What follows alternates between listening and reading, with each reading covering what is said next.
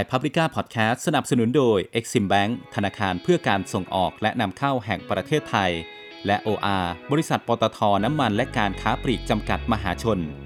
สวัสดีครับนี่คือพอดแคสต์ความยั่งยืนไทย Publica Sustainability จากไทย Publica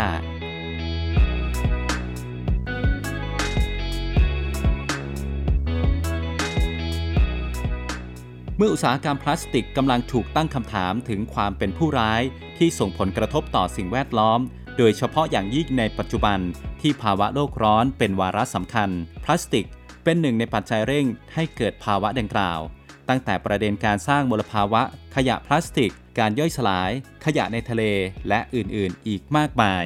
เพราะอย่างที่เข้าใจดีว่าในกระบวนการทำพลาสติกทุกประเภทเป็นอุตสาหกรรมปิโตรเคมีที่ต้องแลกกับทรัพยากรธรรมชาติที่สูญเสียไปขณะเดียวกันในขั้นตอนการผลิตก็มีของเสียจากการผลิตจำนวนไม่น้อยซึ่งพลาสติกหลายชนิดไม่สามารถกำจัดได้โดยไม่ทิ้งสิ่งตกค้างไว้ให้โลกบริษัทสาลี่คัลเลอร์จำกัดมหาชนหนึ่งในผู้เล่นขนาดกลางในอุตสาหกรรมนี้ซึ่งดำเนินธุรกิจพลาสติกมาอย่างต่อเนื่องได้ปรับและเปลี่ยนเพื่อรับมือกับความเปลี่ยนแปลงและเทรนด์ของความยั่งยืนที่เกิดขึ้นดร.สรัญชินีมงคลรัตน์ผู้จัดการแผนกนวัตกรรมและความยั่งยืนบริษัทสาลี่คัลเลอร์จำกัดมหาชนเล่าให้ฟังถึงการปลูกความยั่งยืนร่วมกับผู้มีส่วนได้ส่วนเสียในการให้สัมภาษณ์จิรประภากุลโชติบรรณาธิการข่าวต่างประเทศไทย Publicaระยะแรกมันจะเป็นเหมือนกับสร้างรากฐานนะคะแล้วก็ระยะเฟสที่2เนี่ยมันเหมือนกับถ้ามองเป็นบ้านก็คือเหมือนกับเราสร้างหลังคาแล้วก็ตอนที่แอร์อยู่ปัจจุบันตอนนี้ค่ะคือระยะที่3ก็คือเราเริ่มสร้างสิ่งแวดล้อมข้างนอกบ้านเราแล้วก็กระเพื่อมออกไปข้างนอกเพราะฉะนั้นเนี่ยต้องยอมรับว่าองค์กรของสาลี่คัลเลอร์ค่ะคือผู้บริหารเนี่ยเขามีความชัดเจนอย่างหนึ่งตั้งแต่วัฒนธรรมองค์กรคือเขาตีคุณค่าของธุรกิจเกี่ยวข้องกับการใช้ชีวิตที่ดีนะคะคราวนี้พอเกี่ยวข้องกับการใช้ชีวิตที่ดีเนี่ยคราวนี้เขาก็จะมองว่าคุณค่าของธุรกิจสาลี่คัลเลอร์นะวันนี้มันเกิดคุณค่าอะไรกับทั้งตัวพนักงานแล้วก็สิ่งที่อยู่ข้างนอกดังนั้นเนี่ยตลอดระยะเวลา18 ปีของแอร์ค่ะมันก็คือเป็นการสร้างความยั่งยืนเพียงแต่ว่าถ้าจะเอาเป็นรูปธรรมแบบตามกระแสมีการเปิดเผยมีอะไรชัดเจนแบบเป็นมาตรฐานมันเริ่มมาตอนช่วงเฟสที่2ไปเฟสที่3ก็คือเมื่อ5 ปีที่แล้วพอผู้บริหารรู้สึกว่าโอเคเราต้องทำอะไรที่มันเป็นรูปธรรมเพราะว่าหลังจากที่มันมีกระแสว่ามันต้องมีการเปิดเผยทำอะไรที่จะต้องนับได้อะไรอย่างเงี้ยค่ะก็เริ่มมีแผนกความยั่งยืนอันนี้ชัดเจนมีแอร์ก็คือย้ายเข้ามาทำเลยนะคะแล้วก็เริ่มล้อตามในสิ่งที่เราต้องตรวจวัดได้แล้วก็เป็นเชิงปริมาณได้ไม่ใช่เป็นเพียงแค่เชิงส่งมอบคุณค่าแต่ว่าเป็นเชิงนามธรรมงั้นย้อนกลับไปที่ระยะแรกนะคะระยะที่1เราสร้างรากฐานของตัวบ้านยังไงอะคะคือด้วยอุตสาหกรรมที่แอร์อยู่มันเป็นปิโตรเคมีคอลใช่ไหมคะในการทำพลาสติกเนี่ยมันก็จะมีชัดเจนก็คือมีทั้งไปทางรีไซเคิลไปทางเวอร์จินเราจะเข้าสู่อุตสาหกรรมแบบไหนอะค่ะอันนี้ก็คือทางผู้บริหารเนี่ยก็คือเขามีดิเรกชันที่ค่อนข้างชัดเจนอยู่แล้วว่าในกลุ่มอุตสาหกรรมที่จะเริ่มแรกที่จะเข้าไปการวางตัวเองลูกค้าที่วางเป็นยังไงระยะที่2อันนี้เป็นระยะพัฒนาคนอย่างชัดเจนนะคะพอมีฐานธุรกิจมีฐานลูกค้าแบบดั้งเดิมแล้วอะค่ะที่เป็นเมนของธุรกิจแน่นอนความยั่งยืนมันก็คือการสร้างสมดุลใช่ไหมคะทั้งสังคมสิ่งแวดล้อมแล้วก็เศรษฐกิจนะคะพอเราเศรษฐกิจเริ่มเติบโตเราเริ่มมีการขยายนะคะแต่บนสังคมและสิ่งแวดล้อมถึงแม้ว่าเราไม่ได้สร้าง impactแบบชัดเจนเพราะว่าเราไม่ได้มีการลงทุนเงินนะคะแต่ว่าสิ่งที่เราทำก็คือที่เจ้านายให้อุดมการณ์ค่อนข้างชัดเจนตั้งแต่แรกก็คือ be a good citizenship คือเราต้องเป็นพลเมืองที่ดีไม่ว่าในทางใดและทางหนึ่งเราก็เป็นพาร์ทเนอร์ชิพที่ดีนะคะเพราะฉะนั้นเนี่ยเราจะส่วนใหญ่ในการเป็นพาร์ทเนอร์ชิพการดำเนินธุรกิจเนี่ยเราจะไม่ทำอะไรที่มันไปทับซ้อนกับลูกค้าและคู่ค้ามากนักนะคะพอเฟสที่2เนี่ยมันเป็นเฟสเรื่องของ stakeholder ที่มีความสำคัญก็คือ employee คือเราทำเรื่องของ employee engagement เยอะนะคะเพราะว่ามันเป็นการพัฒนาคนมันเป็นช่วงเปลี่ยนผ่านพอในยุคที่3เนี่ยมันก็คือเป็นพอระบบมันดีแล้วพนักงานโอเคนะคะมันตอบโจทย์ ยุคที่3เนี่ยค่ะที่แอร์เล่าให้พี่ปู่ฟังว่าเราก็เริ่มที่จะทำอะไรที่นอกเหนือจากขอบข่ายเราก็ไปสู่รองรับความเสี่ยงในอนาคตค่ะค่ะช่วงที่2ที่เราพัฒนาคนเราพัฒนายังไงอะคะจริงๆแล้วเราเริ่มจากเอาระบบมาวางก่อนนะคะคือช่วงที่2เนี่ยมันเป็นช่วงที่ว่าระบบเนี่ยมันมีหลายๆอย่างใช่ไหมคะเจ้านายเนี่ยก็เอาระบบเทรนนิ่งแล้วก็ระบบการมีความชัดเจนในตัวเองการทำเวิร์กช็อปการคิดวิสัยทัศน์แต่ว่าเป็นการคิดวิชั่นวิสัยทัศน์ based on สิ่งที่เราอยากจะเป็นและสิ่งที่เราต้องการจริงๆค่ะเพราะฉะนั้นมันก็จะเป็นลักษณะที่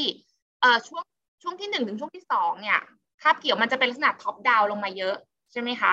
แต่ว่าพอช่วงที่2ไปช่วงที่3เนี่ยมันจะเป็น bottom up มันจะเป็นการผสมผสานกันเพราะฉะนั้นเนี่ยนโยบายที่วางมันจะไม่ใช่แค่ท็อปดาวลงมามันจะเป็น bottom up ด้วยแล้วก็มันจะมีเรื่องของการทำ VOC VOS อะค่ะก็คือ voice of customer voice of stakeholder เข้ามาแล้วไอ้ตรงเนี้ยค่ะมันก็จะเป็นจุดที่หาจุดสมดุลและว่าไอ้เฟสที่3เนี่ยเราจะมีทิศทางกับความยั่งยืนยังไงอันเนี้ยคือเราสร้างบ้านเสร็จแล้วแล้วก็มีเสาที่แข็งแรงขึ้นใช่ไหมคะคราวนี้เราก็เปลี่ยนวัฒนธรรมองค์กรสมัยก่อนเนี่ยเราวัฒนธรรมองค์กรเราก็ใช้คำว่า color แต่พอมาถึงเฟสที่2เฟสที่3เนี่ยเราก็มาทำเวิร์กช็อปกันจริงจังว่าจริงๆแล้วว่าตัวตนของเราที่อยากจะเป็นคืออะไร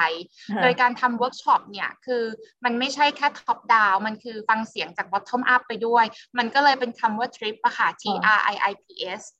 พอเราได้วัฒนธรรมองค์กรซึ่งเป็น DNA ของสาลีคัลเลอร์จริงๆนะคะเราก็มาทำวิชั่นคือปีที่แล้วเราเปลี่ยนวิชั่นเปลี่ยนมิชชั่นเปลี่ยน strategy ทั้งหมดนะคะโดยใช้เวิร์กช็อปแล้วก็ทำกิจกรรมร่วมกันค่ะคราวนี้ stakeholder ที่เราให้ความสำคัญเนี่ยก็คือมีทั้งหมด8ด้านทำให้วิชั่นในวันนี้ของสาลีคัลเลอร์มันก็คือความสำเร็จของคุณคือความท้าทายของเราคำว่าความสำเร็จของคุณนะคะก็คือคำว่าคุณเนี่ยหมายถึง stakeholder ไม่ว่าจะเป็นลูกค้าหรือคู่ค้ายกตัวอย่างเช่นลูกค้าเขามี perception ในการทำพลาสติกเนี่ยไปในแนวโน้มกระแสแบบนี้เพราะฉะนั้นเราก็ต้องทำนวัตกรรมที่สอดคล้องแล้วก็ทำงานร่วมกับคู่ค้าอะไรอย่างเงี้ยค่ะมันก็จะเป็น partnership พอลงมาจากวิชั่นนะคะมันก็จะลงมาที่มิชชั่นจะมี2เป้าหมายค่ะก็คือระยะสั้นเนี่ยจะเป็นระยะระดับปีแล้วก็ระยะกลางเนี่ยส่วนใหญ่ตอนนี้เราจะอยู่แค่ประมาณ 3-5 ปีก็คือยาวสุดแอลว่าประมาณ3ปีแหละนะคะแล้วแต่ละปีก็จะทบทวนเดี๋ยวแอร์ให้ดูหน้าต่อไปนะคะ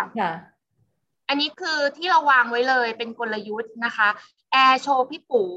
ให้ดูแผนระยะสั้นแต่จะเป็นของปีที่แล้วนะคะแล้วก็แผนระยะกลางยาวความยั่งยืนในวันนี้ของสาลีคัลเลอร์ก็คือการสร้างสมดุลนะคะเพียงแต่ว่าสถานการณ์ของการสร้างสมดุลเนี่ยเราจะให้น้ำหนักกับ stakeholder ที่แน่นอนไม่มีทางหนักเท่ากันมันขึ้นอยู่กับว่าณวันนี้เรามองว่าคุณค่าของเราเนี่ยมันจะไปในทิศทางไหนนะคะเพราะฉะนั้นน้ำหนักในวันนี้มันจะเป็นอย่างไรนะคะดังนั้นเนี่ยที่แอร์เขียนข้างบนว่าผู้มีส่วนได้ส่วนเสียเนี่ยเราก็คือมีทั้ง VOC กับ VOS ก็คือ stakeholder แล้วก็ customer นะคะในขณะที่ตอนที่เราตั้ง strategy อะค่ะเราจะตั้งไม่ใช่แค่ top down แต่จะเป็น bottom up ด้วยนะคะเสร็จแล้วเนี่ยเราก็มีเป้าหมายทั้งหมด5เป้าอันนี้เป็นเป้าที่เราวางตั้งแต่ปีที่แล้วแล้วก็ประกาศในหนังสือความยั่งยืนก็คือซึ่งจะรวมทั้งเศรษฐกิจสังคมแล้วก็สิ่งแวดล้อมค่ะจะสังเกตว่าสาลีคัลเลอร์จะตั้งเป็นคำพูดที่เข้าใจง่ายจะไม่ได้เป็นคำพูดที่สวยหรูอย่างเช่นต้องดีกว่าเก่าต้องดีกว่าเมื่อวานนะคะอันนี้ก็จะไปล้อกับเศรษฐกิจแล้วก็เรื่องของพนักงานนะคะการพัฒนาตัวเองอย่างที่2คือการมองปัญหาเผชิญหน้าแล้วก็แก้ไขอันนี้พอมันเป็นแผนระยะสั้นนะคะเวลาลงมือทำนะคะปัจจุบันสาลีคัลเลอร์ใช้เครื่องมือหนึ่งซึ่งเหมาะกับวัฒนธรรมองค์กรต้องเรียนอย่างนี้อาจจะไม่ได้เหมาะกับทุกองค์กรแต่เราใช้มาประมาณ3ปีแล้วเราก็ค้นพบว่าอันนี้มันถูกจริตเราก็คือเรียกว่า OKR ค่ะที่คุณน่าจะเคยได้ยินOKR ก็คือ Objective Key Result สมัยก่อนเรามีแค่ KPI เรามีการทำ TQM มี Lean พวกระบบพวกนี้ใช่ไหมคะแต่ปัจจุบันเนี่ยเราเปลี่ยนวัฒนธรรมองค์กรโดยใช้เครื่องมือที่เรียกว่า OKR ค่ะแล้วมันก็พัฒนาขึ้นเรื่อยๆนะคะพอ OKR ปุ๊บเนี่ยทุกๆปีอะค่ะไอเป้าหมายที่พี่ปูเห็นเนี่ย5ข้อเนี่ยทุกคนทุกแผนกต้องมีส่วนร่วมแล้วก็ต้องมีตัววัดจริงก็คือมี Objective จริงแต่มันจะย่อยลงไปอีกนะคะแล้วก็มีKR วัด result แล้วก็ต้องมาแสดงให้กับ ผลให้กับผู้บริหารได้รับทราบทุกไตรมาสนะคะโอเคอันนี้คือที่บอกว่าเราไม่ได้วางแค่กรอบแต่ว่าเวลา action plan เนี่ยเราใช้ OKR มาขับเคลื่อนที่ทำให้อันนี้ไปสู่เป้าหมายทั้ง5อันที่3ก็คือ learn unlearn relearn อันนี้จะเป็นลักษณะengagement ในองค์กรนะคะอันที่4ก็คือเติมเต็มสิ่งที่ขาดอันนี้จะไปสู่ stakeholder หลักใหญ่ stakeholder อ่ะที่เราให้ความสำคัญตอนนี้เป็นหลักใหญ่นะคะก็คือมีพนักงานลูกค้ากับผู้ค้าแต่ว่าอื่นๆเนี่ยเราก็ทำเพียงแต่ว่าด้วยน้ำหนักนะวันนี้ในระยะกลางเนี่ย stakeholder 3อันนี้ค่อนข้างสำคัญแล้วก็อันสุดท้ายค่ะคือการสร้างโลกให้น่าอยู่อันนี้จะเป็นมิติทางด้านสังคมและสิ่งแวดล้อมเพียวๆเลยนะคะคือวันนี้สาลีคัลเลอร์น่าจะเป็นโมเดลของบริษัทที่ไม่ได้เป็นบริษัทแบบใหญ่มีเงินทุนมากพอที่จะไปสร้าง Impact เราเป็นองค์กรที่อาจจะมีข้อจำกัดเรื่องของกำไรของธุรกิจดังนั้นเนี่ยสิ่งที่ทางผู้บริหารมองก็คือวันนี้เรามีทรัพยากรอะไรที่จำกัดและไม่จำกัดแล้วมันสร้างประโยชน์ได้ทรัพยากรหนึ่งก็คือของที่เป็นเศษที่เหลือจากอุตสาหกรรมนั่นก็คือพลาสติกกากที่ไม่เป็นมลพิษกับอย่างที่2ก็คือเรามองว่าทรัพยากรที่สำคัญก็คือพนักงานเพราะฉะนั้นเนี่ยเราจึงมองว่าเราจะนำทรัพยากรภายในเนี่ยไปสร้างประโยชน์กับสังคมภายนอกซึ่งตอนนี้เรามีโครงการอิฐบล็อกนะคะซึ่งค่อนข้างจะเป็นรูปเป็นร่างก็คือเอากากที่เหลือจากการผลิตเนี่ยมาสร้างอิฐบล็อกแล้วก็เอาไปลงชุมชนแล้วเราก็จะมีโครงการเหมือนกับเกี่ยวกับนำผืนป่าคืนถิ่นก็คือการปลูกอนุบาลต้นไม้แล้วก็ไปมอบที่ส่วนต่างๆอันนี้คือตัวอย่าง2โครงการที่ทำต่อเนื่องมาประมาณ 2-3 ปีแล้วนะคะแต่ว่าเป้าหมายระยะกลางจะมีความชัดเจนอย่างข้อแรกด้านเศรษฐกิจเนี่ยจะมีความชัดเจนด้านตัวเลขเลยมันจะเป็นตัวเลขที่ทางผู้บริหารเนี่ยคุยกับทุกคนและว่าเราอยากไปถึงและไม่ท้อจนเกินไป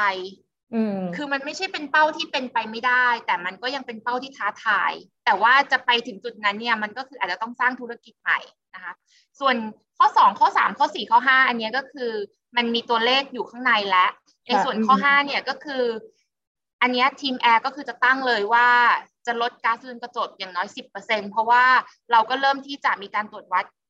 แล้วก็ลดการใช้พลังงาน 10% จากปี 2020 ค่ะ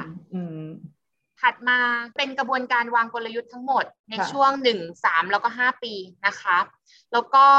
พอดีคำถามที่3อะค่ะแล้วสาลีคัลเลอร์สร้างความสมดุลยังไงให้มันเป็นรูปธรรมคือสมดุลก็คือสมดุลทางด้านธุรกิจสิ่งแวดล้อมแล้วก็สังคมโดยเนื่องจากว่าอุตสาหกรรมที่แอร์อยู่วันนี้มันเป็นพลาสติกนะคะแอร์ก็เลยเอามาทั้งหมด5ด้านที่ปู่น่าจะเห็นภาพชัดนะคะอย่างด้านแรกเนี่ยคือเรามีกระแสเรื่องของพลาสติกเยอะมากในช่วง 2-3 ปีที่ผ่านมาสิ่งที่สาลีคัลเลอร์เตรียมตัวแล้วก็ทำตั้งแต่5ปีก่อนแล้วก็มาเรื่อยๆนะคะปัจจุบันเป็น R&D ก็คือเราโฟกัส3ด้านนะคะด้านแรกก็คือนวัตกรรมทางพลาสติกชีวภาพแต่อันนี้จะเป็นลักษณะย่อยสลายได้อันที่2เนี่ยพลาสติกที่จะช่วยเป็นลักษณะ additive อะค่ะช่วยในอุตสาหกรรมการรีไซเคิลนะคะคือตัวเราไม่ได้ทำรีไซเคิลเนื่องจากเมนหลักของเราเนี่ยขายผลิตภัณฑ์ให้กับลูกค้าที่เป็นฟู้ดแพคเกจจิ้งดังนั้นเนี่ยเราจึงไม่ได้ใช้พวกพลาสติกรีไซเคิลนะคะแต่ว่าเราเนี่ยเวลาเราขายของออกไปอะค่ะเขาไปใช้ในส่วนรีไซเคิลได้ก็คือจะมีอุตสาหกรรมพลาสติกที่เป็นรีไซเคิลเพราะฉะนั้นเนี่ยสิ่งที่เราพัฒนาก็คือพัฒนาตัว additiveที่ช่วยในการ process recycle ตรงนั้นนะคะ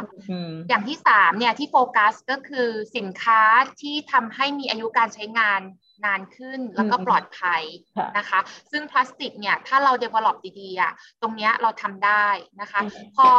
พอconsumer ใช้สินค้านานขึ้นมันก็จะตอบโจทย์เรื่องความยั่งยืนนะคะ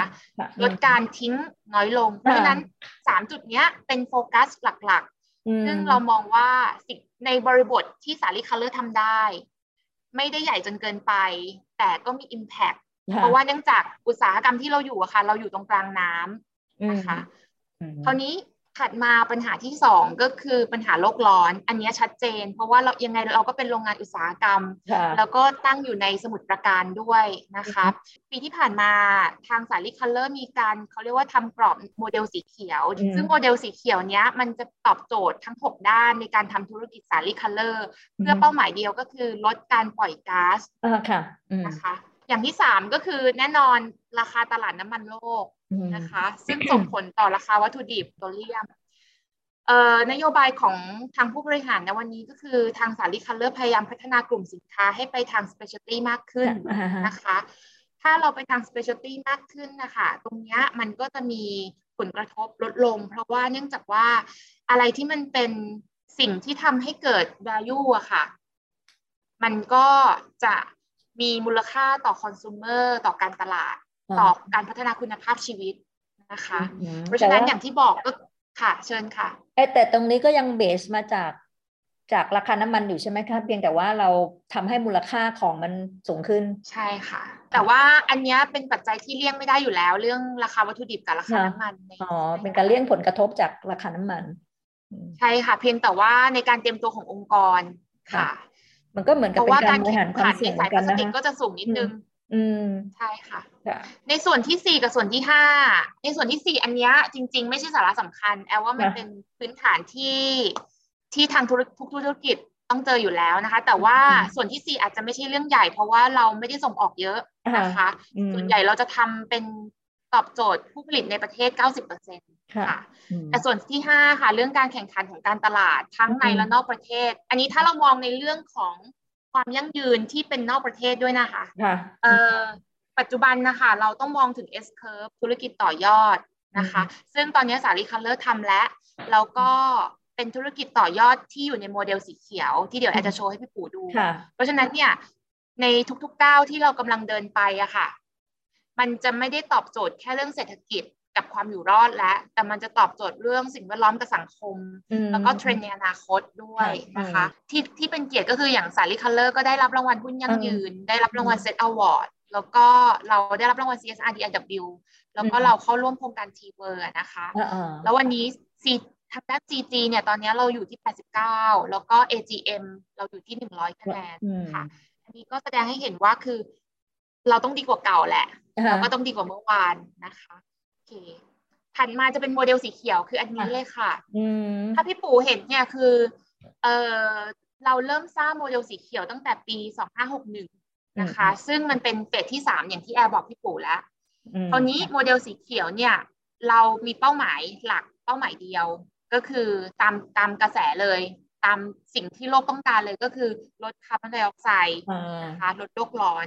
เพราะว่าอันนั้นเป็นสิ่งที่แอมมองว่าทุกโรงงานต้องมีความรับผิดชอบมันเป็นหน้าที่ของพวกเราอยู่แล้วเพราะเราเป็นส่วนหนึ่งในการสร้างนะคะ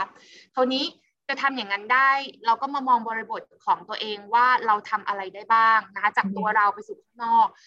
แอร์ก็เลยแบ่งเป็นทั้งหมด6ด้านค่ะด้านแรกก็คือ switch to renewable energy โจทย์อันนี้ก็คือทางสาลีคัลเลอร์พยายามที่จะเปลี่ยนพลังงานต่างๆให้เป็นพลังงานทางเลือกมากขึ้นโดยตั้งแต่ปีที่แล้วหรือ2ปีที่แล้วเนี่ยเราเริ่มเปลี่ยนไม่ว่าจะเป็นทำเรื่องของโซล่าในองค์กรอันนี้คือเห็นชัดๆเลยนะคะแล้วก็คิดว่าน่าจะเป็นหลายๆโรงงานเริ่มจะทำกันเยอะขึ้นแล้วแล้วก็ยังมีส่วนอื่นๆอีกนะคะซึ่งมันจะต้องลงทุนสูงในครั้งแรกแต่เรามองเรื่องของ feasibility ว่าทุกครั้งที่มีการลงทุนทางด้านเครื่องจักรอุปกรณ์ทางด้านพลังงานอย่างเงี้ยมันจะให้ return ไม่ว่าจะเป็นเศรษฐกิจสังคมสิ่งแวดล้อมในระยะยาวแน่นอนนะคะอย่างที่2เนี่ยคืออย่างแรกคือการเปลี่ยนไปสู่พลังงานทางเลือกมากขึ้นอย่างที่2คือการลดค่ะลดการใช้พลังงานการลดเนี่ยทำอะไรได้บ้างอันนี้ต้องบอกพี่ปู่ว่าอันนี้มันเป็นemployee engagement เยอะมากนะคะการสร้างความตระหนักเลยเพราะมันเป็นไปไม่ได้ที่ถ้าเราไม่สร้างความตระหนักให้พนักงานแล้วถ้าเขาทำได้ในโรงงานเขาอาจจะไปในสู่ตัวเขาที่บ้านด้วยนะคะอย่างแรกก็คืออันนี้สิ่งที่ทำได้เลยก็คือการเปลี่ยนเป็นใช้ LED หรือในเรื่องของเทคนิคเล็กๆน้อยๆการปิดเปิดไฟการปิดเปิดแอร์การใช้เสียงตามสายการใช้ visual ก็คือการใช้สัญลักษณ์ การใช้เสียงเป็นตัวเตือนให้เกิดการเปิดปิดใช่การเปลี่ยนสวิตช์เป็นสวิตช์แบบเปิดปิดอัตโนมัติไอ้เล็กๆน้อยๆอย่างเงี้ยค่ะพยายามจะเก็บให้ได้มากที่สุดแล้วก็ปรับไปเรื่อยๆนะคะอันนี้คือเป็นการลดการใช้พลังงานอย่างที่สามอะค่ะคือการเพิ่มพื้นที่สีเขียวก็เลยเป็นที่มาของต้องเรียนก่อนว่าสาลีคัลเลอร์ค่ะพี่ปูเรามี24ไร่แต่ว่าเรามีพื้นที่สีเขียวประมาณ17-18%แล้วก็เยอะค่ะแล้วเจ้านายก็ไม่คิดจะลดพื้นที่สีเขียวก็คือจะคงไอ้17-18%เนี้ยไว้นะคะตอนนี้เรามีการทำต้นไม้โดยทุกต้นไม้เนี่ยเรามีการวัดคาร์บอนฟุตปรินท์ว่าเขาเนี่ยสามารถช่วยในเรื่องของอากาศเนี่ยได้ขนาดไหนต้นไม้ของสาลีคัลเลอร์ค่ะก็จะสามารถสแกนแล้วก็ออกมาเป็นตัวเลขได้แล้วทุกๆปีทางทีมงานก็จะไปอัปเดตนะคะแต่โอเคต้นไม้มันไม่ได้เยอะมากขนาดนั้นแต่ว่าเราก็ค่อยๆสร้างมันไปแล้วก็มีน้ำพุเพื่อให้เกิดการน้ำลดการใช้น้ำลงนะคะโดยเอาน้ำฝนเนี่ยมาวนแล้วก็มาใช้กิจกรรมรดน้ำต้นไม้นะคะแล้วก็มีโครงการนำผืนป่าคืนถิ่นคือต้องเรียนก่อนว่าสาลีคัลเลอร์มันจะมีต้นไม้ชนิดหนึ่งที่เยอะมากนะคะแล้วก็มันจะให้แบบผลเราก็เลยทำอนุบาลต้นไม้ในทุกๆปีแล้วก็เอาอนุบาลต้นไม้เนี้ยไปมอบให้กับอย่างปีนี้ก็เพิ่งมอบให้กับทางโรงพยาบาลไปนะคะเพื่อให้เขาไปปลูกต่อนะคะเพราะมันเป็นต้นไม้ใหญ่ได้อันนี้ก็คือสิ่งที่เราทำจากข้างในสู่ข้างนอกนะคะอย่างที่สี่อะค่ะคือการลดของเสียอันนี้เรามีชัดเจนอยู่แล้วก็คือที่ตะกี้เกริ่นให้พี่ปู่ฟังว่ามันเราค่อยๆเริ่มคิดว่ามันมีของอะไรที่เป็นกากแต่มันไม่ได้เป็นของแบบมลพิษแต่เราเอาไปทำรีไซเคิลไม่ได้ก็คือเราก็ค้นพบว่าเรามีกากแคลเซียมเยอะมากนะคะเราก็เลยเอากากแคลเซียมเนี้ยไปสร้างอิฐบล็อกแล้วก็เอาอิฐบล็อกเนี้ยมาปูในพื้นที่ส่วนของโรงงานแล้วก็ไปปูที่ชุมชนนะคะซึ่งก็ทำเป็นโครงการต่อเนื่องนะคะดังนั้นเนี่ยสิ่งที่เราลดไม่ได้ลดค่าใช้จ่ายการกำจัดแต่เราช่วยในส่วนของการแปรรูปจากกากให้กลายเป็นของที่มีมูลค่านะคะโดยใช้พนักงานเนี่ยมีส่วนร่วมทั้งหมด 100% ก็คือทุกคนจะต้องเข้ามาทำอิฐบล็อกร่วมกันนะคะโดยเป็นเวรผัดเวรกันนะคะเป้าที่5ของโมเดลสีเขียวก็คือ circular way ก็คือการใช้ระบบ 3R ไม่ว่าจะเป็น reduce recycle แล้วก็ reuse นะคะในองค์กรซึ่งอันนี้ทำอยู่แล้วยกตัวอย่างเช่นที่เห็นชัดเจนก็คือสาลีคัลเลอร์ค่ะเราจะทำเม็ดแม่สีเยอะเพราะฉะนั้นเนี่ยเราก็จะมีเขาเรียกว่าของดีที่แบบมันเกินออกมาค่ะระดับหนึ่งใช่ไหมคะที่บางทีอาจจะเป็นดีเฟกต์แต่ว่าไม่สามารถเอาไปใช้ได้เนื่องจากสีมันค่อนข้างเยอะอะไรอย่างเงี้ยค่ะเราก็เอาตรงเนี้ยไปทำเป็นเหมือนพาเลทกลับมาใช้ในโรงงานค่ะเพราะว่าอุตสาหกรรมพลาสติกเนี่ยจะใช้พาเลทพลาสติกค่อนข้างเยอะใช่ไหมคะเราก็เอาตรงเนี้ยให้กับพาร์ทเนอร์เราให้เขาไปทำพาเลทแล้วก็เอามาใช้ที่โรงงานค่ะอันนี้ก็ทำต่อเนื่องแล้วก็สุดท้ายค่ะอันนี้เป็นค่อนข้างเป็นสเกลที่ใหญ่หน่อยก็คือเราต้องการเป็น Be a Green Partner คำว่า Be a Green Partner ก็คืออย่างที่แอร์เล่าให้พี่ปู่ฟังเมื่อสไลด์เมื่อสักครู่นี้ว่าเป้าหมายในการทำนวัตกรรมของเราตอนนี้เราโฟกัสที่3ด้านใช่ไหมคะ2ด้านที่เราโฟกัสเนี่ยก็คือของที่ไปสู่พลังงานทางเลือกเนาะก็คือแล้วก็อันที่2ก็คือในเรื่องของอะไรก็แล้วแต่ที่ทำให้ใช้ประโยชน์ได้ยาวนานขึ้นดังนั้นเนี่ยเราเลยสร้างธุรกิจใหม่ค่ะซึ่งน่าจะประกาศไปเยอะแล้วก็คือ The Bubbles นะคะก็คือเป็นธุรกิจพลังงานทางเลือกทางด้านโซล่าค่ะคือเรามีพาร์ทเนอร์ที่ดีแล้วก็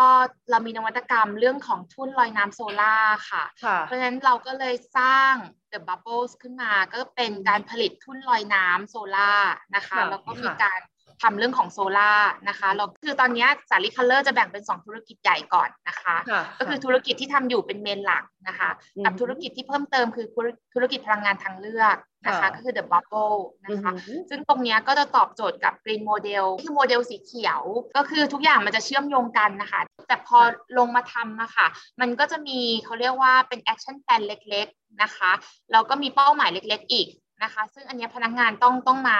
รับทราบและอันดับแรกเนี่ยก็คือทุกอย่างต้องล้อตามกฎหมายนะคะถ้าเราล้อตามกฎหมายแล้วเนี่ยมันก็จะลดการปล่อยก๊าซเรือนกระจกระดับหนึ่งอยู่แล้ว แต่ว่าจะทำยังไงให้ตรงเนี้ยมันมี impact มากขึ้นนะคะเราก็มีเป้าหมาย3ด้านก็คือการจัดการสิ่งแวดล้อมในองค์กรที่เล่าให้ฟังนะคะการสร้างค่านิยมนะคะการทำนวัตกรรมด้านสิ่งแวดล้อมนะคะก็คือเมื่อกี้ที่เล่าให้ฟังว่าระยะกลางกับยาวก็คือในเรื่องของพัฒนาผลิตภัณฑ์แล้วก็ business model นะคะส่วนค่านิยมเนี่ยอันนี้ก็จะเป็นลักษณะ zero waste circular economy นะคะส่วนการจัดการองค์กรอันนี้ก็คือชัดเจนก็คือกิจกรรมต่างๆของสาลีคัลเลอร์วันนี้พยายามให้มันสามารถวัดออกมาเป็นตัวเลขได้คือเพราะว่ากระแสวันนี้ของการลดก๊าซเรือนกระจกอะค่ะมันจะไม่ได้แค่พูดแล้วมันจะต้องพยายามวัดออกมาเพราะฉะนั้นเนี่ยไอ้ตรงเนี้ยอาจว่าหลายๆองค์กรเนี่ยอาจจะยังไม่เริ่มแล้วก็เพิ่งเริ่มมันจะยากนิดนึงแต่เพียงแต่ว่าตอนนี้สาลีคัลเลอร์ก็เริ่มจากสิ่งที่มีอยู่นะคะอาจจะไม่ได้ทั้งหมดของสโคปแต่ว่าก็เริ่มจากตั้งแต่สิ่งแวดล้อมจากโปรเจกต์ต่างๆนะคะออกวัดมาให้ได้อะไรอย่างนี้น้ำหนักตรงนี้คือเราให้กับเรื่องของโลกร้อนใช่ไหมไอ้ลดก๊าซเรือนกระจกใช่ค่ะคือถ้าเป้าหมายของโมเดลสีเขียวก็คือเรามีเป้าหมายเดียวก็คือลดก๊าซเรือนกระจกเพราะว่าแอร์เชื่อว่าคือเป้าหมายเนี้ยเป้าหมายเดียวอ่ะมันตอบโจทย์ทุกกิจกรรมมันตอบโจทย์แม้กระทั่งตัวเราเองในการใช้ชีวิตเลยอะค่ะค่ะถูกต้องค่ะเพราะตอนนี้พี่กำลังทำเรื่องของclimate action นะคะว่าจริงๆแล้วมันต้อง action แล้ววันนี้มันไม่สามารถที่จะพูดแค่นามธรรมได้แล้วอะไรอย่างเงี้ยค่ะก็เป็นอีก new S curve ค่ะตะกี้เป็นพูดลอยน้ำอันนั้นเป็นบริษัทเลยส่วนอันนี้เป็น productนะคะที่ทำงานวิจัยแต่อันนี้มันจะเหมือนกับไปสู่คอน sumer มากขึ้นค่ะก็คือถ้าเห็นเนี่ยเราจะมองว่าเราจะทำอย่างสมมุติเราโจทย์ของเราก็คือการลดเราจะทำยังไงให้เป็นมิตรกับสิ่งแวดล้อมให้พืชผลเจริญดีขึ้นอาจจะสามารถลดการใช้ในเรื่องของยาฆ่าแมลงสารเคมีกับพืชเศรษฐกิจค่ะเพราะฉะนั้นเนี่ยเราก็มี product ที่เรียกว่า Magic Growth นะคะที่ช่วยเพิ่ม productivity ของพวกพืชเศรษฐกิจนะคะซึ่งปีที่แล้วก็มันเป็นช่วงทดลองนะคะอันนี้ก็คือจะเห็นซึ่งเราร่วมกับ MTech นะคะเป็นนวัตกรรมนอกจากนี้เนี่ยอันนี้ก็คือเรามีร่วมกับพาร์ทเนอร์ก็คือทำเป็น Greenhouse นะคะซึ่ง Greenhouse อันนี้มันจะช่วยทั้งลดอุณหภูมิโรงเรือนในภาวะที่โลกร้อนขึ้นนึกออกไหมคะคือพอโลกมันร้อนขึ้นน่ะมันก็จะส่งผลไม่ใช่แค่กับตัวเรากับพืชกับการเจริญเติบโตของพืชด้วยนะคะเพราะฉะนั้นเนี่ยไอตัวที่เห็นนะคะที่เห็นเป็นสีเหลืองๆอะค่ะอันนั้นก็คือเป็นฟิล์มที่เราออกตลาดและเป็น Greenhouse ซึ่งมันเป็นฟิล์มที่จะสามารถคัดเลือกแสงที่เหมาะสมกับการเจริญเติบโตของพืชแต่ละชนิดเลยไหมคะแต่ละชนิดใช่ค่ะอ๋อเหรอคะว้าวสุดยอดแต่ว่าตอนนี้ใช่ค่ะแต่ว่ามันอาจจะเหมาะกับพืชบางชนิดนะคะซึ่งตอนนี้เราก็มีโมเดลที่ทำอยู่กับหลายส่วนนะคะก็มีอันนี้ก็คือเป็นในส่วนกัญชาก็มีอ๋อเหรอคะใช่ค่ะเพราะฉะนั้นเนี่ยปีที่แล้วเนี่ยเป็นปีเหมือนกับการเริ่มสร้าง business S curve นะคะการทดลองการออกฟิลจริงนะคะแต่เราอะมีความเชื่อว่าอันเนี้ยมันน่าจะเป็นเทรนด์ซึ่งมันตอบโจทย์อย่างที่บอกว่าในทางที่เราควรจะไปมันไม่ใช่แค่ฉาบฉวยคือมันอาจจะเป็น specialty นิดนึงแต่มันเป็นหนทางที่มันน่าจะสอดคล้องกับไม่ว่าจะเป็นโลกร้อนขึ้นหรืออะไรอย่างเงี้ยค่ะอย่างนี้โทษนะคะผลิตภัณฑ์ที่เราทำนวัตกรรมเรื่องเฉพาะทางมากขึ้นอันนี้เนี่ยมันก็คือเราต้องหาพาร์ทเนอร์ทำร่วมกับคนอื่นตลอดเลยใช่ไหมคะแน่นอนเลยค่ะแน่นอนทุกวันนี้อาจจะบอกเลยว่าสาลีคัลเลอร์น่าจะเป็นโมเดลของบริษัทที่เราไม่ได้เป็นบอกเราไม่ได้ตัวอ้วนมากไม่ได้ตัวใหญ่เพราะฉะนั้นเนี่ยเราต้องมีพาร์ทเนอร์ที่ดีใช่ค่ะเพราะฉะนั้นการจะสร้าง Impact หรือการจะสร้างธุรกิจหรืออะไรก็แล้วแต่ที่นอกกรอบจากที่เราเคยอยู่อะค่ะแอลว่าทุกวันนี้มันต้องอาศัยพาร์ทเนอร์หรือแม้แต่อนาคตที่กำลังคิดอยู่ว่าถ้าเราอยากจะสร้างเขาเรียกว่าโปรเจกต์ CSR หรือ CSV ที่มี Impact อะค่ะแต่เราไม่สามารถทำด้วยตัวเองได้เราควรจะทำร่วมกับพาร์ทเนอร์เราสร้าง Impact ร่วมกันค่ะเพราะว่าจริงๆประเด็นเนี้ยพี่ชอบเพราะว่าพี่เห็นทุกที่ทำแต่รู้สึกว่ามันทำซ้ำๆกันนะคะ พี่ก็ว่าถ้าเกิดทำเหมือนกันมันน่าจะมาช่วยกันแล้วก็มันจะ impact มากกว่าอะไรอย่างเงี้ยค่ะค่ะเห็นด้วยเลยค่ะค่ะค่ะตอนนี้เราไปมีส่วนก็คือเราสนับสนุนมากกว่าในส่วนของพาร์ทเนอร์นะคะอันนี้เราไม่ได้พูดถึง circular economy เนาะเพราะว่า circular economy เป็นอะไรที่อุตสาหกรรมพลาสติกเนี่ยทุกคนก็คงจะได้ยินเรื่องนี้แล้วก็พยายามที่จะปรับตัวในส่วนของธุรกิจอันนี้ถ้าเป็น circular นะคะแต่ในส่วนของที่สนับสนุนอย่างเช่นคู่ค้าที่เป็นยกตัวอย่าง TPBI อะค่ะโครงการวนสิ่งที่เราทำได้ก็คือเราสนับสนุนเขาเพราะว่าอันนี้คือลูกค้าและคู่ค้านึกออกไหมคะเพราะว่าก็คือเขาก็คือรับซื้อถุงวนเพราะฉะนั้นเนี่ยสิ่งที่เราทำก็กิจกรรมของเราก็ส่งมอบนะคะอะไรเล็กๆน้อยๆอย่างเงี้ยเราสนับสนุนเพราะว่าเขา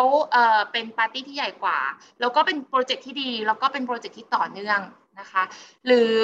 โปรเจกต์ของต้นน้ำไม่ว่าจะเป็นในกลุ่มของบริษัทเครือใหญ่ๆอะค่ะกิจกรรมอะไรที่ตอนนี้ทำได้ไปสนับสนุนเขามันไม่จำเป็นต้องเป็นของเราขึ้นมาคือวันนี้แอมไม่สามารถเล่าในส่วนของสาลีคัลเลอร์ได้เพราะตอนนี้ที่แอมทำไม่ว่าจะเป็นอิฐบล็อกหรืออะไรอย่างเงี้ยมันยังเป็นสเกลที่เล็กมากมันยังเหมือนต่อแต่อนุบาลนะคะเราต้องทำตัวเองให้ชัดเจนในกรอบของเราก่อนในกิจกรรมเนี้ยแล้วเราถึงขยายได้ดังนี้แอมก็เลยอยากจะมาชวนบริษัทอื่นๆที่มีลักษณะเป็นตัวกลางๆเล็กๆแบบสาลีคัลเลอร์ค่ะว่าอะไรที่ทำได้โดยในรีซอสที่เรามีอะค่ะเราไปสนับสนุนเขาอันเนี้ยก็คือแอลว่าทำได้เลยค่ะเพราะฉะนั้นสิ่งที่สำคัญก็คือเราต้องไม่ได้แค่ปิดประตูบ้านเราอะค่ะเราพยายามเปิดประตูเราพยายามหาข่าวสารว่าไอ้คู่ค้าเราลูกค้าเราวันนี้เขาทำอะไรบ้างแล้วเราก็แค่ไปมีส่วนร่วมกับเขาเหมือนที่แอลบอกว่าเรา just แค่ว่าเป็น be a good citizenship be a good partnership ค่ะยึดกรอบตรงนี้ให้ชัดมันก็เดินได้ตรงแล้วเนาะใช่ค่ะอันนี้คือชัดเลยต้องเป็นพลเมืองที่ดีลูกค้าที่ดีอะไรอย่างเงี้ยค่ะค่ะเพราะแอร์ก็รู้สึกว่าจริงๆบริษัทใหญ่ๆเขาก็ต้องการแรงสนับสนุนนะคือตอนนี้เราต้องพึ่งพากันและกันนะคะเราสแตนด์อะโลนไม่ได้แล้วอย่างนี้พี่ขอเพิ่มเติมในแง่ของตัวซัพพลายเออร์หรือว่าคู่ค้าหรือว่า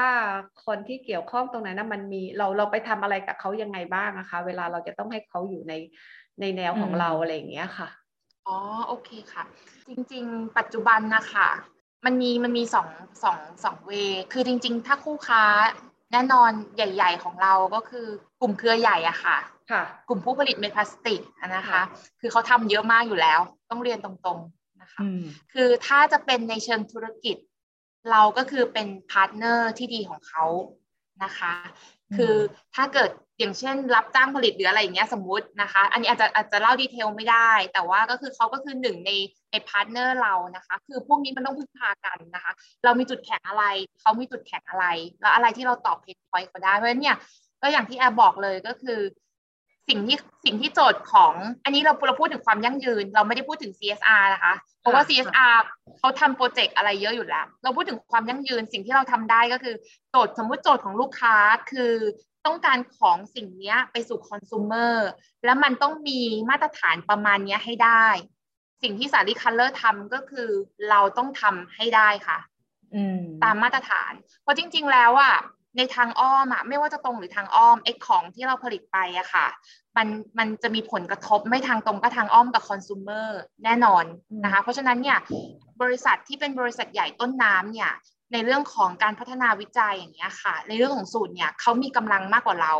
นะคะเพราะฉะนั้นเขาจะแอดวานซ์ไปอีกเท่านึงแต่เราตอบโจทย์เพนพอยต์ในแง่ของอาจจะเป็น economy of scale หรือในแง่ของด้วยเราอยู่กลางน้ำก่อนที่จะไปถึงคอนเวอร์เตอร์ค่ะเพราะฉะนั้นเราก็เป็นโทลลิ่งที่ดีของเขาในแง่การวัดผลเราวัดผลยังไงคะว่าเราโอเคระดับนี้เราพอใจแล้วจากสิ่งที่เราวางแล้วก็แอคชั่นที่เราลงไปอะค่ะจริงๆวัดผลความยั่งยืนนะคะอันนี้ต้องเรียนพี่ตรงๆว่าสมัยก่อนนะคะที่ทำเราก็งงเหมือนกันว่าคือเรารู้แหละว่าอุดมการณ์ของเราด้านความยั่งยืนคืออะไรเรามีนิยามมีคุณค่าของเราแล้วแต่วัดผลเนี่ยก็กำลังก็คิดอยู่ว่าวัดผลยังไงอันนี้ก็ต้องขอบคุณตลาดหลักทรัพย์คือเราไม่ต้องไปคิดเองแอร์ก็แค่คิดว่าโอเคประเมินวัดผลเราวัดด้วยตัวเองไม่ได้เราต้องให้องค์กรข้างนอกเป็นคนประเมินนั้นสิ่งที่สาลีคัลเลอร์เริ่มทำมา ตั้งแต่5 ปีแล้วก็ทำต่อเนื่องทำแม้กระทั่งตอนนั้นยังไม่เริ่มทำหนังสือความยั่งยืนยังไม่เริ่มเปิดเผยยังไม่เข้าใจแต่ว่าลองดูด้วยเพราะว่าอยากวัดผลก็คือส่งเขาเรียกว่าแบบประเมินความยั่งยืนไปทางตลาดหลักทรัพย์ค่ะเพราะว่าเราเชื่อว่า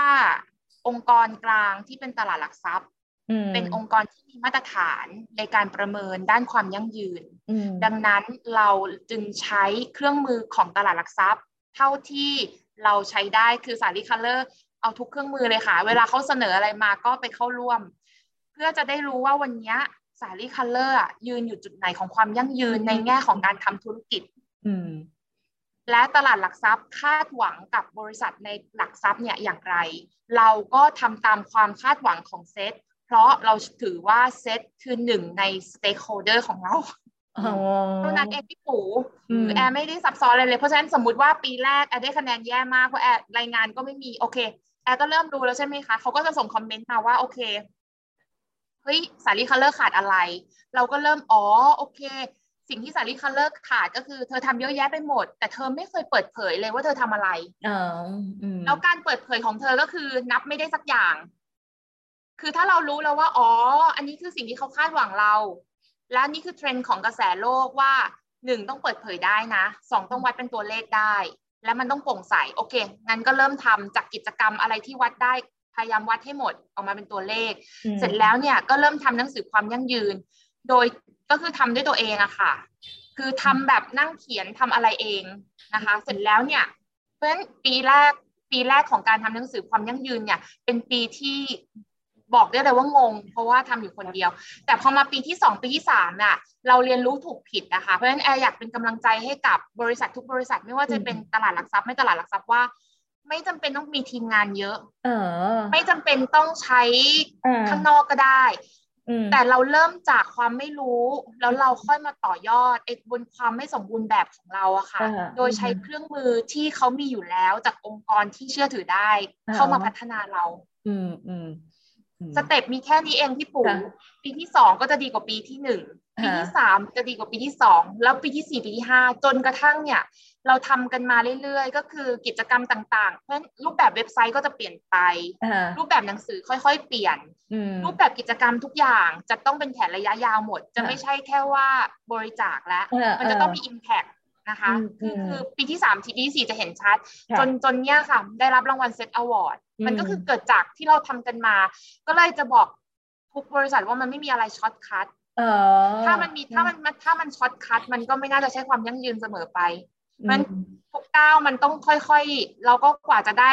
ถ้ามีคนมาถามเหมือนกันว่าทำไมได้เซตอวอร์ดก็ต้องบอกว่ามันก็ต้องเริ่มมาจาก 5-6 ปีที่ผ่านมา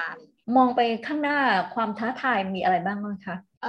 ในด้านความยั่งยืนหรือด้านธุรกิจค่ะด้านความยั่งยืนและตัวธุรกิจด้วยค่ะเพราะว่าเดี๋ยวนี้มันเหมือนกับจะเป็นเนื้อเดียวกันอยู่แล้วความท้าทายน่าจะเป็นเรื่องของเทรนด์ของกระแสถ้ามองในแง่ของสาลีคัลเลอร์มันก็จะเป็นเทรนด์ที่กระทบกับสิ่งแวดล้อมจริงๆค่ะอย่างที่บอกว่าโอเคอันนี้อาจจะเป็นเพราะโควิดเข้ามาทำให้กระแสพลาสติกมันดรอปไปนิดนึงก่อนโควิดกระแสพลาสติกค่อนข้างแรงพอกระแสพลาสติกค่อนข้างแรงไม่ว่าจะด้วยข้อมูลที่ถูกหรือผิดค่ะแต่หน้าที่ของเราก็คือพยายามป้อนข้อมูลให้กับstakeholder เราในข้อมูลที่ถูกต้องแล้วเราก็พยายามปรับล้อไปกับกระแสที่เกิดขึ้นเพราะว่าไม่นั้นเนี่ยค่ะมันก็จะเป็นเหมือนเวลาที่เราดูวิดีโอกบอะค่ะถ้าเราเป็นกบที่แบบเรารู้ว่ากระแสมันมาแล้วนะแต่เราก็ยังคิดว่าให้เราดีอยู่อะมันก็อาจจะตายที่สุดแต่ว่าโชคดีที่ว่าทางทีมบริหารค่อนข้างจะปรับตัวเร็วแล้วก็มีการสื่อสารตลอดเวลาทำให้เนี่ยค่ะอย่างที่โชว์ให้พี่ปู่ดูว่าแม้ว่าในช่วงโควิดผลประกอบการสาลี่อย่างปีที่แล้วก็คือกำไรสูงสุดเลยกลายเป็นว่าแม้ว่าโควิดจะเกิดขึ้นแต่ในสิ่งที่เราทำกันมาต่อเนื่องแล้วก็พยายามปรับตัวค่ะมันเลยส่งผลดีที่เกิดขึ้นกับในแง่ธุรกิจมันก็เหมือนเป็นเกราะป้องกันความเสี่ยงให้กับตัวบริษัทอยู่เหมือนกันที่สิ่งที่ทำมาค่ะนี่ถามนิดนึงค่ะในการสร้างการสื่อสารความเข้าใจกับพนักงานนี้เราทำยังไงบ้างคะตอนนี้เขาแบบโอเคในหัวนี่แบบฉันต้องแบบเกิดปิดไฟนะว่าก่อนอะไรประหยัดพลังงานนะอะไรอย่างนี้ไหมคะโอเคอันนี้แชร์เทคนิคได้เลยค่ะ หนึ่งเรามีพนักงานประมาณเกือบ300 คนใช่ไหมคะก่อนที่เราจะไปสร้างความตระหนักเรื่องอบรมเทรนนิ่งอันนี้เป็นเรื่องปกติอยู่แล้วที่ควรจะทำนะคะเพราะว่ามันเหมือนกับต้องสื่อสารเยอะๆนะแต่ทั้งนี้ทั้งนั้นเนี่ยสิ่งที่เราต้องทำเนี่ยคือเหมือนทำ Lean Management นะคะ Lean Management เขาจะมีเทคนิคเล็กๆน้อยๆในการสร้างความตระหนักในการเพื่อให้ลดการใช้พลังงานทำงานประสิทธิภาพขึ้นที่แอนเล่าให้พี่ปู่ฟังก็คือเราต้องหาเทคนิคเล็กๆน้อยๆก็คืออย่างเช่นvisual นะคะก็คือการอะไรก็แล้วแต่ที่ทำให้เห็นเลยเป็นป้ายเป็นสัญลักษณ์เป็นสีอย่างเงี้ยทำได้เลยทั้งโรงงานคือของสาลีคัลเลอร์โชคดีก็คือเรามีการเดินตรวจโรงงานเนี่ยคณะ5 สคปออย่างเงี้ยทุกเดือนเพราะฉะนั้นเนี่ยเราจะสังเกตเห็นในสิ่งที่เรามองข้ามไปในทุกๆเดือนเนี่ยออกมาเพื่อปรับปรุงดังนั้นสมมติว่าถ้าเราขยันเดินหน่อย24 ไร่นี่คือผู้บริหารเดินกันทุกเดือนนะคะสิ่งเล็กๆสิ่งละอันพันละน้อยเนี่ยเก็บมาให้หมดค่ะค่อยๆเก็บเจอปุ๊บก็เก็บแล้วก็สร้างเป็นลักษณะจะเป็นป้ายเล็กๆจะเป็นสีสัญลักษณ์ก็ได้อันนี้คือสิ่งที่เห็นได้นะคะอย่างที่2เทคนิคที่2คือเทคนิคเสียงก็คือเสียงตามสายเราจะมีเสียงตามสายให้รู้ว่าเวลานี้คือปิดไฟก่อนปิดแอร์ก่อนล่วงหน้ากี่นาทีว่ากันไปนะคะเพราะว่าเราก็จะมีการวัดแล้วว่าโอเคถ้าปิดแอร์ก่อนเท่านี้เนี่ยเราจะประหยัดพลังงานไปได้เท่านี้ซึ่งอันเนี้ยเราจะมีการ presentation ให้กับทีมผู้บริหารอยู่แล้วแล้วก็ผู้จัดการทุกแผนกว่าทำเราได้อะไรเกิดคุณค่าอะไรอันเนี้ยคือเราจะทำให้ผู้จัดการทุกท่านเนี่ยเห็น value ตรงนี้ก่อนที่เราจะ implement กิจกรรมแต่การ implement กิจกรรมกับระดับพนักงานเนี่ยที่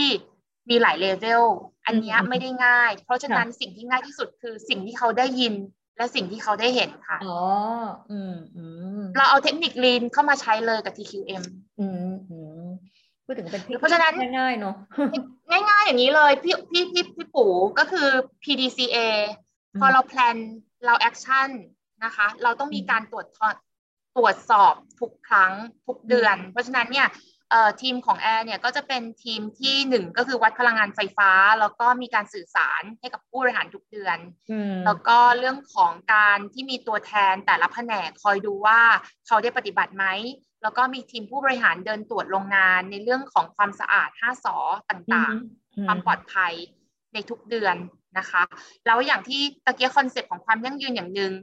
ที่ต้องมีในรายงานก็คือต้องตรวจวัดได้ใช่ไหมคะกับต้องออกมาเป็นเชิงปริมาณได้เพราะฉะนั้นเนี่ยในทุกๆเดือนเนี่ยค่ะที่เราทำปุ๊บมันจะไม่ได้จดแค่พูดและทุกอย่างมันจะถูกเรคคอร์ดอยู่ในรายงานและ presentation พอมันเป็นอย่างนี้ค่ะเหมือนกับตอนนี้สิ่งที่เราทำคือเราสร้างความตระหนักแต่ความตระหนักนั้นมันต้องมีรูปแบบพอเราสร้างรูปแบบปุ๊บไอ้รูปแบบตรงนี้มันคือระบบอะค่ะเมื่อระบบดีปุ๊บมันจะไปสู่พนักงานให้รอตามระบบเพราะฉะนั้นแอมไม่แน่ใจเหมือนกันว่าระหว่างพนักงานกับระบบอันไหนเริ่มก่อนเพราะว่ามันไปด้วยกันแต่สุดท้ายเนี่ยระบบต้องดี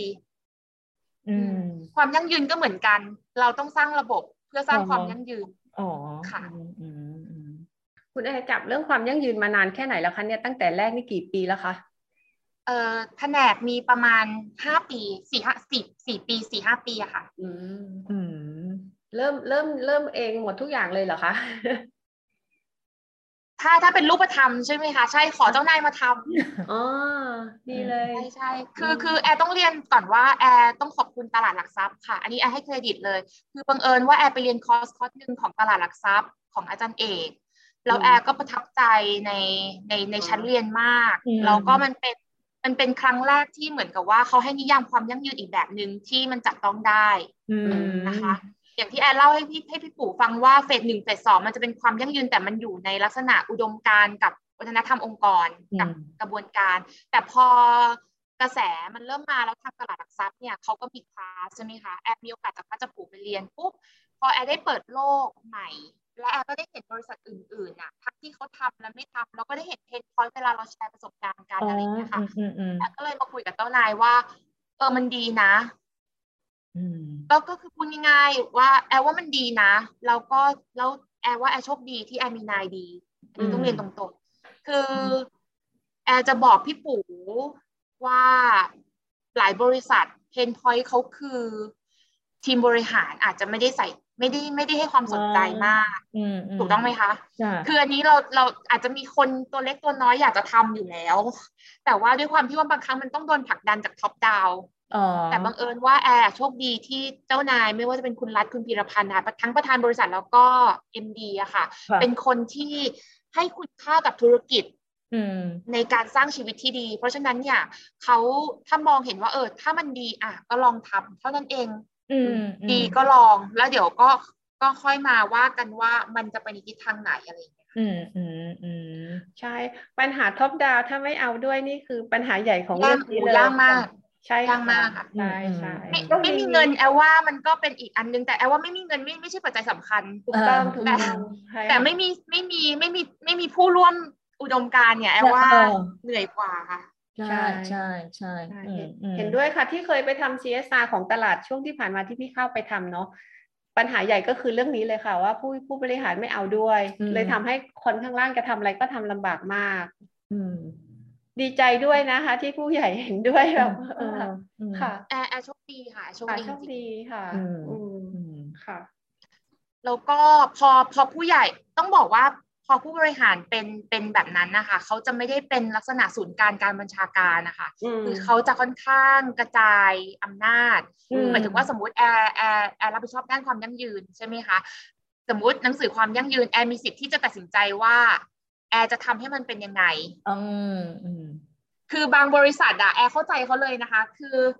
คนที่จะต้องมาตรวจสอบมาดูก็จะต้องมีหลายปาร์ตี้ใช่ไหมคะแต่พออำนาจการตัดสินใจเนี่ยแล้วเขาให้อิสระเราทำงานเนี่ยแต่เขาขอดูภาพรวมสุดท้ายเนี่ยแต่เขามี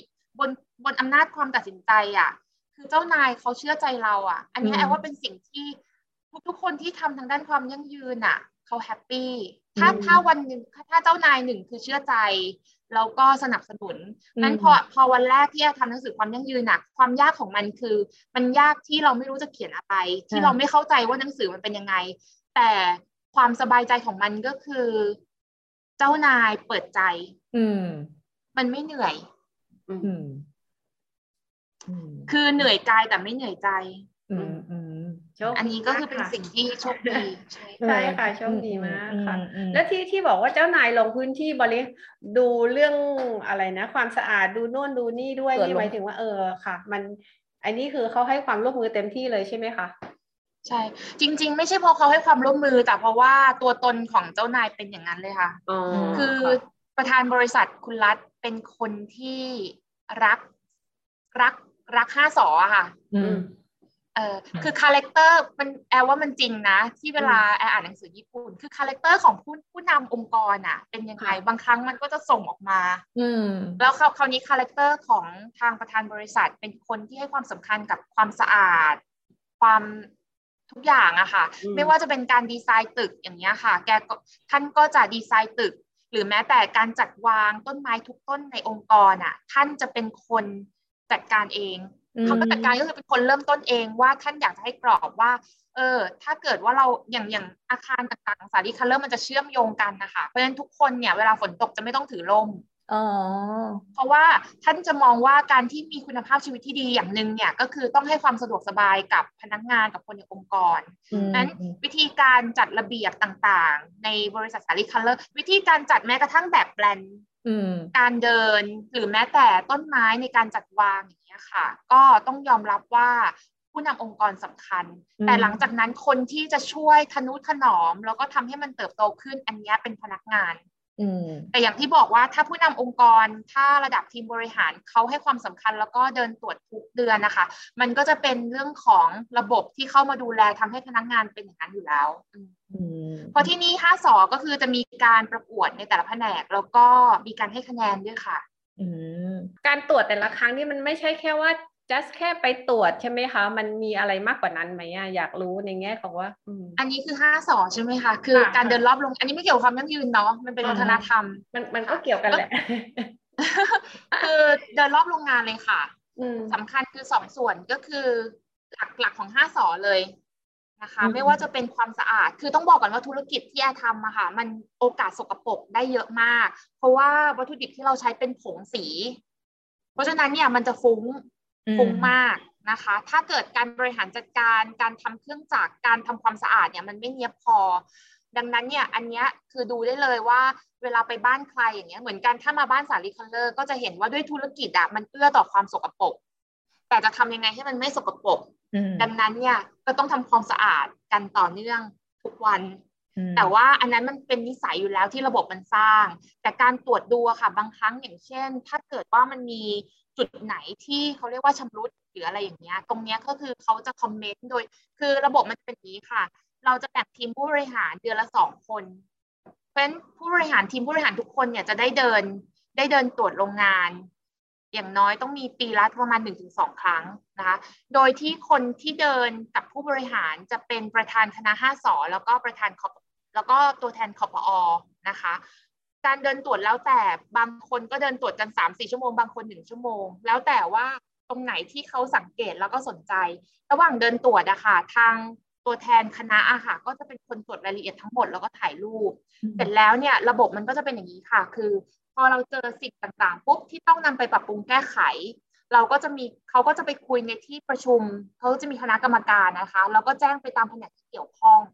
แล้วก็หลังจากนั้นเนี่ยเขาก็จะมาสรุปผลเขาเรียกว่า monthly update นะคะทุกเดือนซึ่งไอ้ตรงเนี้ยพอมันเป็นระบบอะค่ะมันเลี่ยงไม่ได้อยู่แล้วที่มันต้องมีการรีพอร์ตว่า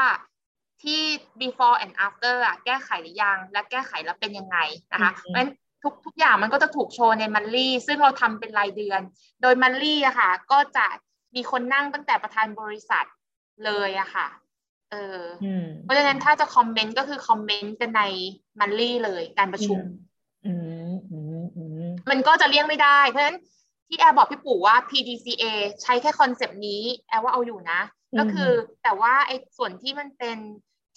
เขาเรียกว่า control อะค่ะสำคัญการทบทวนกับการตรวจสอบอันนี้ระบบต้องมีแล้วก็ต้องแม่นมันจะช่วยให้กิจกรรมต่างๆดำเนินไปได้อย่างมีประสิทธิผล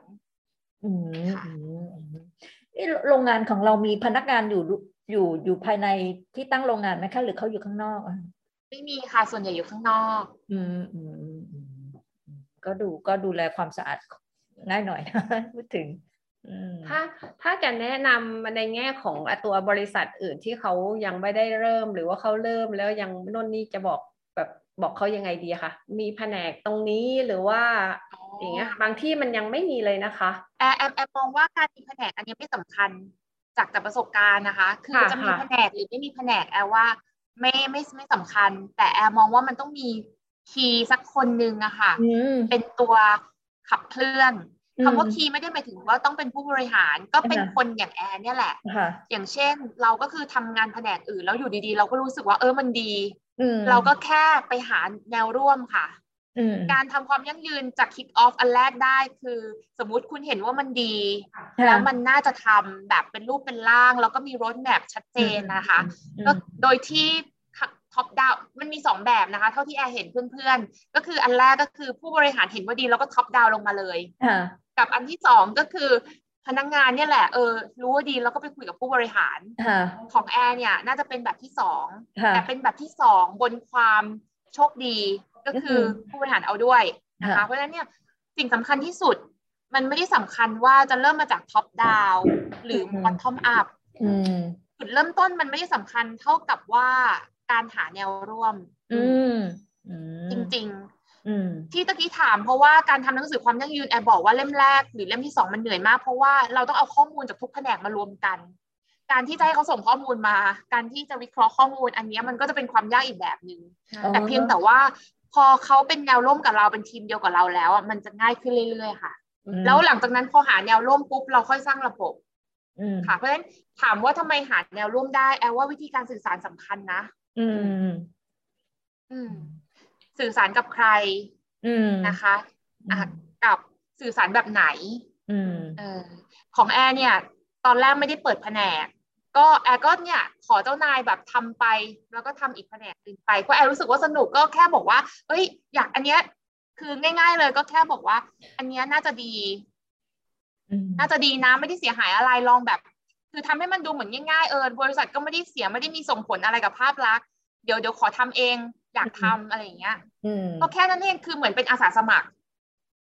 พออาสาสมัครปุ๊บมันก็ทำแล้วก็เจ้านายก็ งั้นก็ตั้งเป็นแผนกไปเลยแผนกนวัตกรรมและความยั่งยืนอะไรอย่างเงี้ยแต่มันต้องเริ่มมาจากมีคนสักคนหนึ่งอะค่ะแล้วก็หาวิธีการสื่อสารคือบางคนถ้าเข้าไปสื่อสารซีเรียสมากมันก็อาจจะแบบเขาไม่เก็ตอ่ะมันก็ต้องอาจจะเริ่มแบบอย่างเงี้ยของแอร์เริ่มแบบง่ายๆเลยแบบว่าอยากทำอ่ะเอาเริ่มจากอย่างเงี้ยทำก็ทำแต่ต้องหาแนวร่วมมันสิตรงนั้นอีกขั้นแรกก้าวแรกต้องยากแน่นอนใช่แอร์เจอเพื่อนหลายคนที่ต้องเปลี่ยนงานเพราะว่าไม่ได้เจอแนวร่วมแต่แอร์ว่าเรื่องจริงนะคือมันไม่ใช่ CSR ไงมันมองว่าตอนนี้พี่ปู่มองว่ามันไม่ใช่ CSR แล้วมันต้องทำรถแมพแล้วใช่ไหมล่ะใช่แต่แอร์ว่าในกระบวนการทำงานเลยค่ะมันต้องเบลนในกระบวนการทำงานทั้งหมดอะไรเงี้ยไม่งั้นอยู่ไม่ได้อยู่ยากใช่ค่ะเพราะว่าคนอื่นอาจจะมองว่าเราสร้างภาระนิดนึงถ้าสื่อสารไม่ดีนะคะคือถ้าทำระบบรูปแบบไม่ดีมันก็บางคนบางบริษัทอาจจะโดนมองว่าเหมือนเป็นภาระนะแต่ว่าจริงๆไม่ใช่หรอกแอลว่าจริงๆไปช่วยเขาแต่ว่ามันอยู่วิธีการเข้าหาแล้วก็สื่อสารแหละคือพอเราทำให้มันแบบคือแอลว่ามันก็เกี่ยวนะคือพอบรรยากาศมันสนุกอะค่ะเราทำให้บรรยากาศมันสบายๆสนุกอย่างเงี้ยใครที่มาแบบทำแต่เราจะหนักแต่ให้มาโหลดที่เรานะแต่ว่าให้เขารู้สึกว่าสบายๆในการส่งข้อมูลก็ให้เขารู้สึกว่าเอาที่พี่มีแหละส่งมาเดี๋ยวหนูลองคัดเลือกดูเขาก็จะไม่รู้สึกว่ามันเป็นอะไรที่มันลำบากอันนี้คือจุดเริ่มต้นนะคะเพราะฉะนั้นทำให้มันรู้สึกสบายๆคือแอร์เชื่อว่ามันมีหลายบริษัทที่ยังไม่ได้เริ่มเพราะว่าระบบหลังบ้านมันสำคัญมากอะคุณแอร์ในแง่ของ database สร้างหลายของแต่ละส่วนที่จะเอามาให้เราในการที่จะมาพิสูจน์อะว่าเฮ้ยมันใช่แล้วมันไปทางนี้อะไรอย่างเงี้ยค่ะใช่ไหมไม่แน่ใจว่ามันต้องทำแบบตอนนี้ก็มีแต่ระบบชัดเจนแล้วใช่ไหมคะตอนนี้มีแล้วค่ะมีแล้วค่ะพอมันเริ่มตอนนี้คือทำมาปีที่4แล้วอะค่ะทุกอย่างมันก็เริ่มเป็นกรอบแล้วคือเราจะรู้มันจะรู้ด้วยปริยายเลยค่ะปีแรกมันจะแบบงงมากเลยปีหนึ่งคืองงแต่พอมาทำปีที่3ปีที่4จะรู้เลยว่าควอเตอร์แรกจะเอาเรื่องไหนไตรมาสที่2คือมันจะกลายเป็นซิสเต็มอะค่ะแล้วก็เรื่องเนี้ยมันจะเก็บได้ตอนท้ายๆนะอะไรอย่างเงี้ยส่วนโปรเจกต์เราจะมีเป็นลิสต์เลยค่ะว่าโปรเจกต์1 2 3 4โอเคต่อไปนี้เราจะทำต่อเนื่องเป็นปีที่2 3 4แรกๆอะค่ะที่หาแนวร่วมอะคือเขาจะงงนิดนึงสมมติเข้าไปคุยกับ HR ก็เป็นส่วนสำคัญที่เป็นแนวร่วมคือปกติจะทำงานบริจาคหรืออะไรมันก็จะจบไปเป็นโปรเจกต์ตอนหลังเนี่ยพอเราไปนั่งคุยแบบสนุกอย่างเงี้ยว่าเฮ้ยลองทำอะไรที่มันต่อเนื่องแล้วเกิด impact ไหมอะไรอย่างเงี้ยอาจจะเป็นพนักงาน stakeholder จุดเริ่มต้นแค่นั้นเองแล้วเราก็เหมือนกับว่าพอเขาพูดมาเราก็เสนอกลับคือไม่ได้ให้เขาทำคนเดียวหรือคิดคนเดียวอะค่ะคือการหาแนวร่วมเนี่ยคือเราต้องช่วยคิดไปกับเขาแล้วสมมติแอร์ใช่ไหมคะเป็นคนเอาความรู้เข้ามาในองค์กรเรื่องความยั่งยืนตัวแอร์เนี่ยแหละค่ะเราก็ต้องปฏิญาณตัวเองว่าเราจะไม่หยุดพัฒนาเราก็ต้องไปหาความรู้ใหม่ๆข้างนอกแล้วพอเราได้ความรู้ปุ๊บเราก็ต้องคิดแล้วว่าหน้าที่ของเราก็คือเอามาสื่อสารให้กับคนข้างในยังไงวะเท่านั้นเองคือเพราะว่าเป็นอย่างหนึ่งที่แอมมองบางคนเนี่ยไปเรียนมาแต่ว่าเขาไม่ได้มาสื่อสารข้างในเราเป็นเหมือนกับหน้าตาบริษัทตอนไปความยั่งยืนถูกต้องไหมคะคนที่เรียนความยั่งยืนหรือว่าสาย IR อย่างเงี้ยที่เป็นสื่อสารองค์กรหรืออะไรอย่างเงี้ยมันก็คือหนึ่งในหน้าตาบริษัทเราก็เหมือนเอาบริษัทออกไปข้างนอกใช่ไหมคะแต่วันนี้ถ้าเราเอาความยั่งยืนเข้ามาพัฒนาเราก็คือเอาจากข้างนอกเนี่ยมาเข้าไปในบริษัทวันนี้ถือว่าตัวความยั่งยืนที่ทำมานี่เป็นเครื่องมือให้บริษัทไปขายได้แล้วใช่ไหมคะ ในแง่ของตัวเขาเรียกว่าอะไรเดียมันเป็นตัวอย่างบริษัทอื่นเนาะใช่แต่นั่นก็คือส่วนหนึ่งแต่หมายถึงว่ามันก็เป็นอย่างที่บอกว่ามันต่อยอดให้องค์กรต่อยอดให้ทุกอย่างที่บอกมันเชื่อมกันหมดอะไรอย่างเงี้ยค่ะแอร์ว่ามันถึงจุดของแอร์นะคะความสำเร็จคำถามนี้ก็ดีถ้าเหมือนตะกี้เนี้ยถ้าถามว่าแล้วความสำเร็จความพอใจความยั่งยืนของคนที่ทำงานเป็นอะไรแอร์คิดอย่างเดียวเลยค่ะคือแอร์อยากให้เขาพูดเป็นภาษาความยั่งยืนคือเหมือนสมัยก่อนเราจะพูดอยู่คนเดียวแล้วมันดูแบบเราพูดอยู่คนเดียวแต่ว่าวันนี้มันเหมือนกับว่าเวลาเจ้านายไปให้สัมภาษณ์สื่อ จ้านายก็จะมี perception ของความยั่งยืนอยู่ในสายเลือดแล้วอะนึกออกไหมคะเริ่มอินกับโครงการบางอย่างแล้วก็เข้ามาแบบให้คอมเมนต์โดยที่แบบมันมาจากอินเนอร์โดยเป็นธรรมชาติหรือแม้แต่พนักงานบางทีอย่างเงี้ยเขาก็เริ่มมาพูดเรื่องความยั่งยืนหรือเขาเริ่มเห็นคุณค่าของโครงการต่างๆมันเริ่มคืออันเนี้ยว่ามันไม่ได้สำคัญที่ว่าองค์กรแค่อยากจะบอกทุกคนว่ามันไม่ได้สำคัญที่ว่าองค์กรเราจะใหญ่จะเล็กมันสำคัญที่ว่าสุดท้ายเนี่ยความยั่งยืนมันสำเร็จได้มันก็คือทำให้องค์กรเนี่ยมันมี feeling ของความยั่งยืนในแบบที่เราตีความหมายเองนะคะ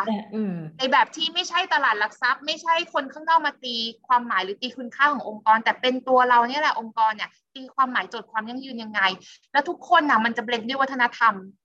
ว่าแอร์จะบอกช่วง3 ปีนี้แอร์รู้สึกว่าบรรยากาศวัฒนธรรมในองค์กรแอร์มันดีขึ้นเรื่อยๆแต่มันไม่ได้เกี่ยวกับความยั่งยืนนะความยั่งยืนมันคือเป็นโมเดลอย่างนึงแต่มันเกี่ยวกับว่าพอใครสักคนนึงอ่ะมันส่งแรงกระเพื่อมไปอ่ะแล้วอีกคนนึงก็ส่งแรงกระเพื่อมกลับอ่ะแล้วเราก็ใช้เครื่องมือหลายๆอย่างที่เราทำที่แอร์โชว์ให้เห็นว่าพอเรามีเป้าหมายชัดเจนพอผู้บริหารบอกว่าต่อไปนี้เราไม่ใช่ท็อปดาวน์และเราจะเป็นบอททอมอัพด้วยทุกคนน่ะก็รู้สึกว่าตัวเองมีความสำคัญเมื่อเขารู้สึกตัวเองมีความสำคัญองค์กรก็ให้คุณค่าองค์กรรับฟังผู้บริหารก็น่ารักบรรยากาศวัฒนธรรมองค์กรเปลี่ยนเพราะวัฒนธรรมองค์กรเปลี่ยนเวลาเราคุยกันน่ะเราเริ่มคุยกันเป็นภาษาเดียวกันความขัดแย้งลดลงมันเรื่องความยั่งยืนน่ะมันจะเป็นเรื่องที่มาโดยธรรมชาติแบบไม่ต้องฝืนซึ่งมันผิดจาก5 ปีที่แล้ววันนี้ถ้าถามแอร์ทำความยั่งยืนน่ะแอร์มีความหนักใจอะไรไหมแอร์บอกพี่ปู่กับพี่ลาบเลยแอร์ไม่หนักใจละเพราะแอร์รู้สึกว่าพอวัฒนธรรมกับบรรยากาศเปลี่ยนน่ะแอร์พูดมันง่ายกว่าเดิมเยอะ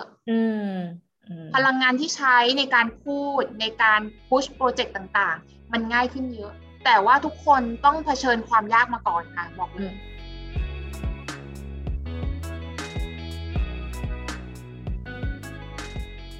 การสร้างความยั่งยืน